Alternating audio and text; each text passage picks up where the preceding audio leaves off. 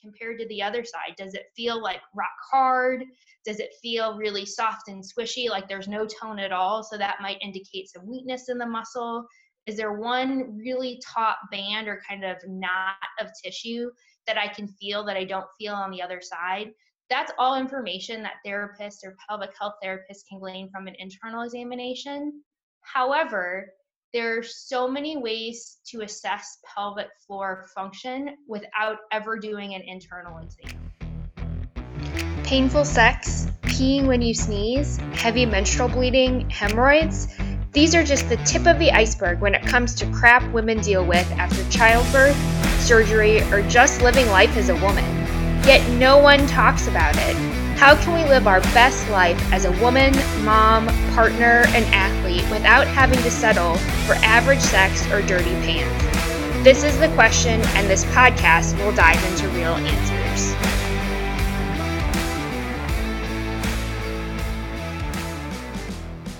If you get offended easily, this is not the podcast for you.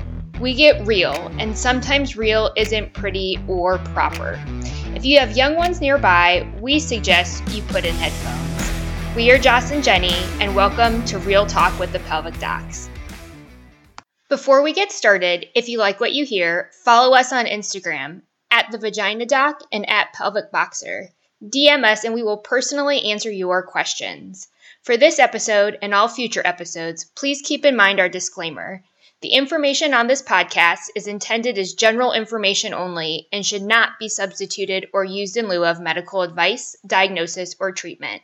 Now, let's dive into today's episode. Welcome back to Real Talk with the Pelvic Docs. I am your host, Dr. Jocelyn Conley, and today I have a very special guest, a familiar guest, Dr. Jenny LaCrosse. Jenny, thank you for agreeing to be the guest of today's show. How are you doing today? Thanks for having me, Jocelyn. I'm doing well here, just like everybody else, kind of figuring out what this new normal looks like. How are you doing? I'm doing really well. I am with you on that. It's definitely a change of being inside a lot or being away from my friends and wearing a mask everywhere, but I've realized a lot about where my relationships are. I'm actually talking to people a lot more than I did in the past. Like my friends from college, we have regular happy hours. My family, we talk regularly, and I've learned a lot. How about you? I think the same. When we're faced with big changes like this, it really does bring back to the heart of what relationships do we value and what things that we participate in do we value and where do we want to put our time. Yeah. I said to myself, it's such a good time to be studying something, like a student, whether you're in college or in grad school, and you're still working on your PhD. So what is life like with your PhD right now? And tell us more about how you are both a clinician and you are in completing your PhD. So my PhD program is a hybrid program, which means that a lot of our courses are completely online. And then there are some courses where there's an online component and there's an in-person component. And then there's optional in-person practicums that you can do. So for this semester, I'm in two courses. I'm in Statistics 2 and a course called Academic Issues. Statistics 2 is completely online. Academic Issues is a hybrid course. So we were supposed to have a big PhD retreat in March that got canceled, was then put in an online format, which I don't think was how it was intended to be viewed, but still incredibly helpful. So just making that pivot was really interesting. And then we actually did have an in-person class earlier in the semester before COVID happened. So honestly, for me, for TWU, I think they've handled this incredibly well, but all of this really happened around spring break. So what happened is that even though the classes and the content that I'm going through was online, all classes were asked to halt for an additional week after spring break. So instructors that were familiar with online presentation software could help those that were not, and could just help to expedite things that were completely in person to online. And then honestly, we've resumed, and from my PhD standpoint, it's kind of like COVID hasn't happened. Which is almost nice in a sense that there's a lot of normalcy there. It has sparked some very interesting conversations with classmates, but that has really helped to keep me grounded and keep me on a schedule. As for the clinician side, I work for a private practice. We are still open. We're seeing emergency cases. That can mean a lot of different things to a lot of different people, but I am only part-time. I work 12 hours a week. So now I'm down to about 6 hours a week, and not all of that time is spent in direct patient care. So that definitely looks different, but I think it might look significantly less different than somebody that worked in the clinic 40 hours a week. Can you tell us a little bit about tell us how your PhD, what you're doing with your PhD helps you as a clinician? Like, what are you studying, and why does it matter in moving the delivery of women's healthcare forward? So there's something really interesting called knowledge translation. And so it's really looking at, or it's integrative knowledge translation, so it's abbreviated IKT.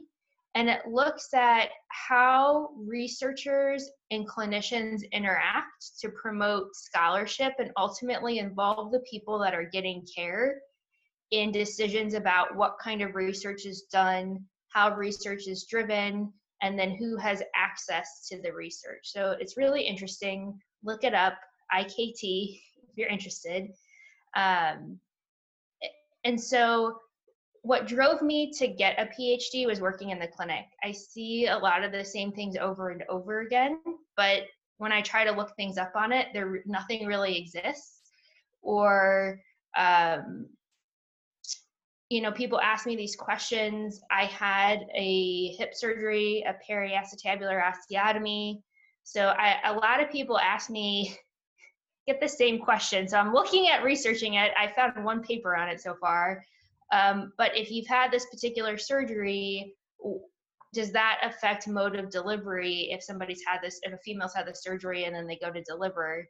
The one paper that I found says no, but really just wanting to get answers to the questions that we kind of already have data for, but it just hasn't been captured in a formalized way. And ultimately, I think I'd like to move a little bit more into research, because this is where I think we can make a really big difference in terms of getting more women access to the care they need, demonstrating its proved benefit, and ultimately going to third-party payers for those people that still use in-network or they use their insurance to say, hey, this is something that you should and you need to continue to pay for. What are some things that you wish you had data for but didn't, besides like everything? So that really speaks to what I'm hoping part of my research stream will be. Following total hip replacements, urinary incontinence in females is incredibly prevalent, and it happens to a lot of women. I think there are papers that demonstrate the anatomical link between the hip and the pelvic floor, but we don't have a lot of good evidence to say that a total hip replacement is a risk factor or a predictive factor. So thinking about what we call a regression model in statistics, I have to pull that in since I'm in that class. Audience, it's okay if you have no idea what that is. Up until about 5 weeks ago, I didn't know what it was either. But really looking at, is this a correlation or is this a causation? Because if it's just correlated and I incidentally see it in the clinic, but one doesn't actually cause the other, what we're going to do for treatment is going to be very different. Yeah. So really looking at pelvic pain is definitely something that I sometimes see in women following hip surgery, but more times than not, it's the urinary incontinence. So that's really what I'm interested in studying for my ultimate research stream and for my dissertation. Interesting. So what's that timeline like? Timeline for the dissertation? Yeah. So if everything goes as planned, I am set to defend my dissertation at the end of the summer of 2022. Wow. Well, we need people like you, and we need I think speaking from a clinician, what frustrates me is that a lot of the methods that are used in research are not, I mean, they're not realistic to do them in clinic. And we're getting better. We're getting better here, but we need people that are still around what it's like to be a clinician, to be in the research arena as well. So you could say, well, this is great and all these methods are effective, but it's going to take 40 minutes to set up, or the attrition rate of people dropping off. Oh yeah, Barb would be proud. Nailed it. Is inevitable because of the demands of the follow-up and so on. So one thing we did not really talk about through any of our episodes is telling our listeners what's it like to be a newer patient seeing a pelvic floor physical therapist. A lot of women are probably listening, and we're part of their first point of contact, indirect contact, where they're in that period where they're debating whether or not to see someone. So can you explain what that process is for a newer patient? Sure. So usually when you call and you get established as a new patient, whether that's your physician faxes over a prescription to the physical therapy clinic and they call you, or your physician hands you a prescription and you take it to whatever clinic you want to go to, or maybe you live in a state where there's direct access. So you just say, hey, I want to go to physical therapy, and then you find somebody and get scheduled. The first thing, just like any doctor's appointment, is you're going to fill out paperwork. Sometimes the paperwork can be pretty extensive, but it's important to get background information. We can't know where we're headed if we don't know where we've been. So taking time to do a very good job on the paperwork is important. If you have a scheduled appointment time, please arrive early, usually about 30 minutes early, so that you're not cutting into your appointment time by still filling out paperwork. So just keep in mind that once you fill out the paperwork, the physical therapist that's going to treat you needs time to actually read it over, so that you're not just writing stuff to be pushed to the side. Now, paperwork. I'm sorry. You do actually read it too. You hear people like, they didn't even read the paperwork. Well, the earlier you get, the more time we have to digest your paperwork too. And there are questions on paperwork that are, yes, no questions. There's scaled questions to ask, on a scale of 0 to 10, 0 no pain, 10 emergency pain, how bad is your pain right now? But some of those questions are really insurance driven. So they're there because they have to be asked. But what we really care about, or I guess I can't speak for the collective we, so I'll say what I really care about are more of the open-ended questions. It's important to hear your story and your symptoms in the context of your story, because everybody's different. So after you fill out the paperwork, the physical therapist will come out and get you. And just like at a doctor's appointment, but with way more time, we're going to talk about what's on the paperwork, and we're going to ask to hear your story. The paperwork is a guide so that we can start coming up with what I would call a differential diagnosis in our head. What are all the things that could possibly be contributing to the symptoms that you're having? And as we talk to you and we ask more specific questions about particular things that you've written on your intake paperwork, and as you tell us your story, that gives us better clues to say, I'm thinking that these 4 things are equally likely, so this is going to drive the different clinical tests that I'm going to do to either confirm or rule out these particular diagnoses. So this subjective part can look very different for different people. If you have a very complex history, that's important to get that information to the therapist so that they understand it. So very rarely, but sometimes that might be the whole first visit I have with somebody, is I spend the whole 45 minutes just collecting information.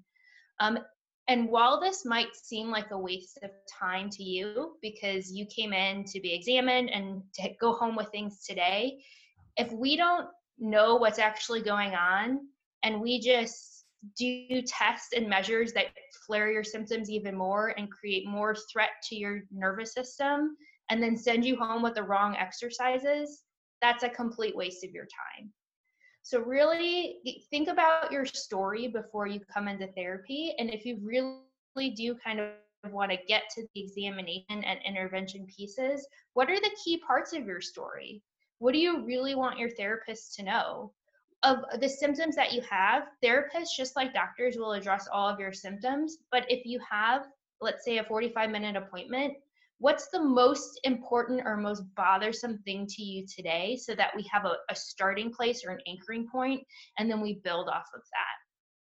So once you get through the subjective portion, then we move to what we call the objective portion. So that's where the physical therapist is going to do different tests to try to gather information to say, what do I think is the physical therapy diagnosis? And I just want to make the caveat that physical therapists within their scope of practice are not allowed to make a medical diagnosis. So we can't say that you have a prolapse, or you have overactive bladder syndrome. But what we look at is we can keep those in mind, knowing like, they might have this, the patient might have this medical diagnosis, but I'm not treating the medical diagnosis. I'm looking at a movement diagnosis. So what's an example of a test that we might do? We might look at your range of motion. We might look at how you perform a squat. We might look at how you, if let's say you're having leakage with jumping rope, we might have a jump rope and say, okay, I want you to jump rope, and assess the quality of movement. We might palpate or feel different structures around the pelvis and the hip and the spine region to see, does this reproduce any of the symptoms that you typically have? The thing that may or may not happen at an appointment with Women's Health is there may or may not be an internal examination or an intravaginal inside the vagina examination of the pelvic floor muscles. So we do know that to really get to those muscles, it takes 1 to 2 glove lubricated fingers. There's no speculum, there's no stirrups. We are not medical doctors, but 1 to 2 glove lubricated fingers inserted vaginally so that we can feel the muscles. And just like any other muscle on the body, so let's say you came in for shoulder pain, well, your physical therapist is probably going to press on the muscles around your shoulder to see, can I elicit the pain when I press on those muscles? What does that muscle tone feel like compared to the other side? Does it feel like rock hard? Does it feel really soft and squishy, like there's no tone at all? So that might indicate some weakness in the muscle. Is there one really taut band or kind of knot of tissue that I can feel that I don't feel on the other side? That's all information that therapists or pelvic health therapists can glean from an internal examination. However, there are so many ways to assess pelvic floor function without ever doing an internal exam. So that is something that your therapist should have a conversation with you to say, this is the benefit of doing the type of external assessment I'd like to do. Here are the benefits of doing an internal assessment. And really, ultimately, you two making the decision together what's going to be the right course of action for you. Nobody and no therapist should ever dictate to you that this is what we're doing. I'd say if you have a therapist like that, you should pack up your things and run out of there as fast as possible. So kind of moving to the end of the visit, once the examination is done, your therapist, just like a doctor, is going to sit down and say, hey, these are the findings. This is what this means in the context of your story, and this is what I think is going on. Then you're going to discuss a plan. Okay, based on what I'm seeing, I think that we might need X number of visits. That can sometimes be challenging because everybody's different. So that is just, again, an anchoring point that we expect to see a pretty significant amount of improvement, let's say in 6 visits. That's kind of an arbitrary number. But it might be less, it might be more. It just kind of depends on how things go. What are the expectations? Well, here are the things that we're going to need to work through in therapy, and this is how it's going to help you meet your goals. So goal setting is another important part of that first physical therapy visit. But for me, that's something that I do throughout the entire session. It's not just, okay, tell me what you want to do, I write it down, and that's it. So I think, again, having these anchoring points is really important, but it's not just I ask you one time, you tell me one thing, and then we never talk about it again. So after we go through all of that, your therapist is going to give you tons of information. We do not expect you to remember all that information. I think what's the statistic that people remember like 20% of what they hear? Not even. So it's just, I'm sorry? I think it's like 10%, even less than 20%. Very low. Low. So it's just, again, to give you an anchoring point. So it might be so overwhelming that you don't have questions right then. That's okay. I give my email address to people. So if something comes up after the fact, I say, just shoot me an email. I check my email all the time. I'm not going to respond to you at midnight, but I'll see it the next day and I'll respond to you. But kind of giving people something to start off with the expectation that things will be reviewed as much as needed, and then setting up expectations. Just like if you went to see a doctor and they gave you a medicine and you came back and said you weren't better and they asked, did you take the medicine? And you said no. Well, there has to be kind of an agreement that if we're going to come up with a plan together and you agree to the plan, then you have to participate in the plan. So with that being said, it's okay if sometimes you go home and you can't do the one thing that was assigned to you for homework.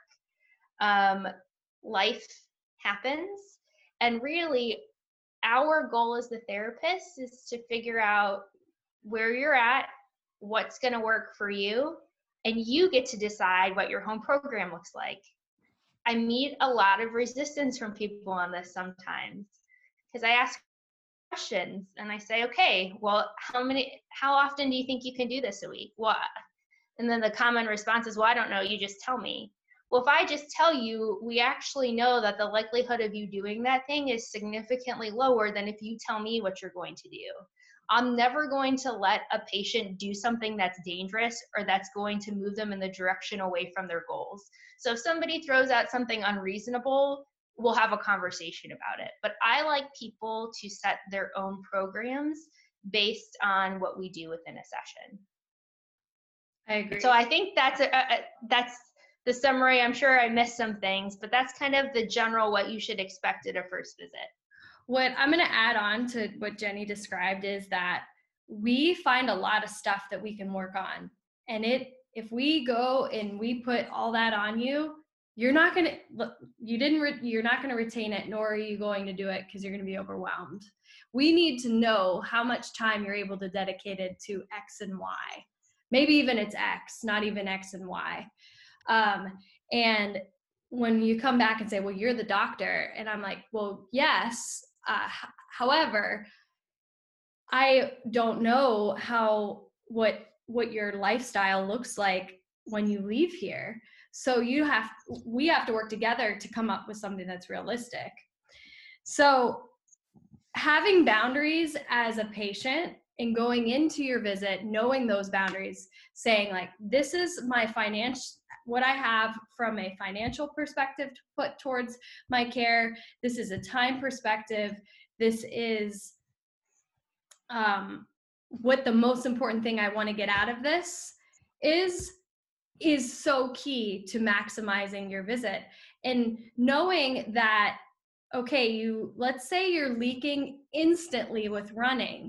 It takes time to be able to run for 3 miles without leakage. You're not going to go to see someone and be cured within a few visits. So it's a stepwise progression, and knowing your boundaries and communicating those with us, we can give you a realistic time frame that's more accurate. So that being said, Jenny, what do you think about how do you manage your boundaries with all the things that you do with your PhD and being a clinician, just as a woman, because we try to do a lot? So I always tell my patients, I'll never ask you to do something or do something to you that I haven't had done on myself or that I haven't tried. And I think it's unfair to ask people to set boundaries when I don't set boundaries. So boundary setting is something that I've been spending the past year really trying to work on. And I have a lot of passions, most of them center around women's health. And so there's a lot of volunteer opportunities. And if I have all these things on my plate, and then you get an email about this other thing and you're like, ooh, new shiny thing, that sounds great. But in reality, I want to keep my commitments to the things that I've committed to. And so I've started looking at things in my life and saying what things have really, brought me joy and fulfilled what I wanted them to fulfill, but are sustainable without me right now. And so, listeners, I am very, with a sad heart, having to report that I am going to be stepping away from the podcast for a while. And I'm going to let Jocelyn take over. This was actually her idea to begin with. This is her brainchild. I feel confident that she is going to continue on, and hopefully she will be courteous enough at some point to maybe let me come be a guest host with her. But right now, my patients are my priority, and my PhD has to be my priority. And everybody talks about work-life balance. I'm married, I have a husband, and I have 2 puppies, and I like to spend time with them. And so I'm setting the boundary to say that within a week, I need to be spending some time with them and not sitting in my office, doing a lot of work on my computer. So it's a challenge every day, and you always feel like you're letting somebody down. But ultimately, if you don't set boundaries, the only person you're letting yourself down, or the only person you're letting down, is yourself. And you have to live with you every day. So that's just something to think about.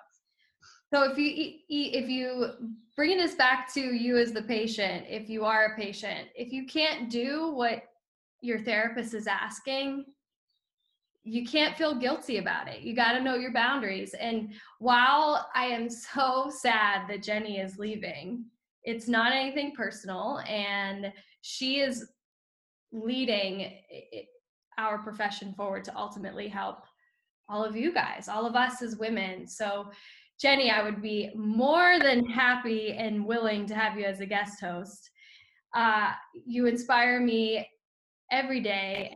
You're my go-to person that I ask for advice. So in any way that I could support you, I'm behind you, and I will miss you, and I'll probably misbehave, but that's okay. That's okay. Misbehavior is sometimes where ideas are born.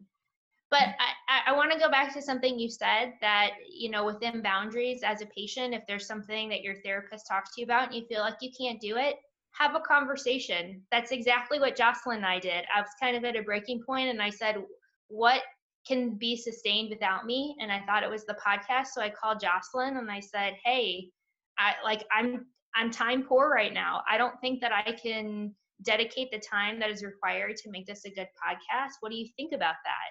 And it's a conversation and a back and forth to say, okay, well, what is going to work?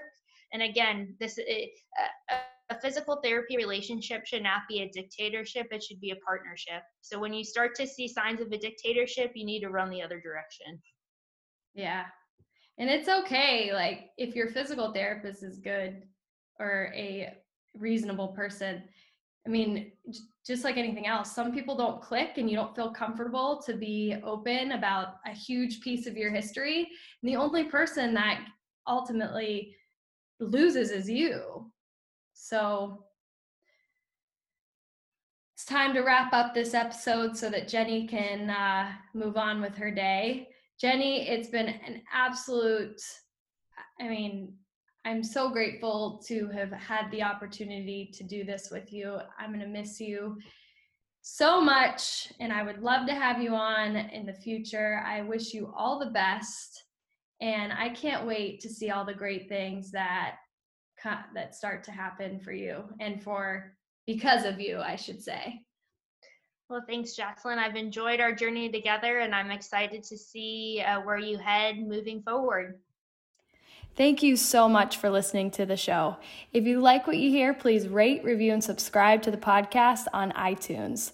Also, don't forget to follow us on Instagram at the.vaginadoc and at pelvicboxer.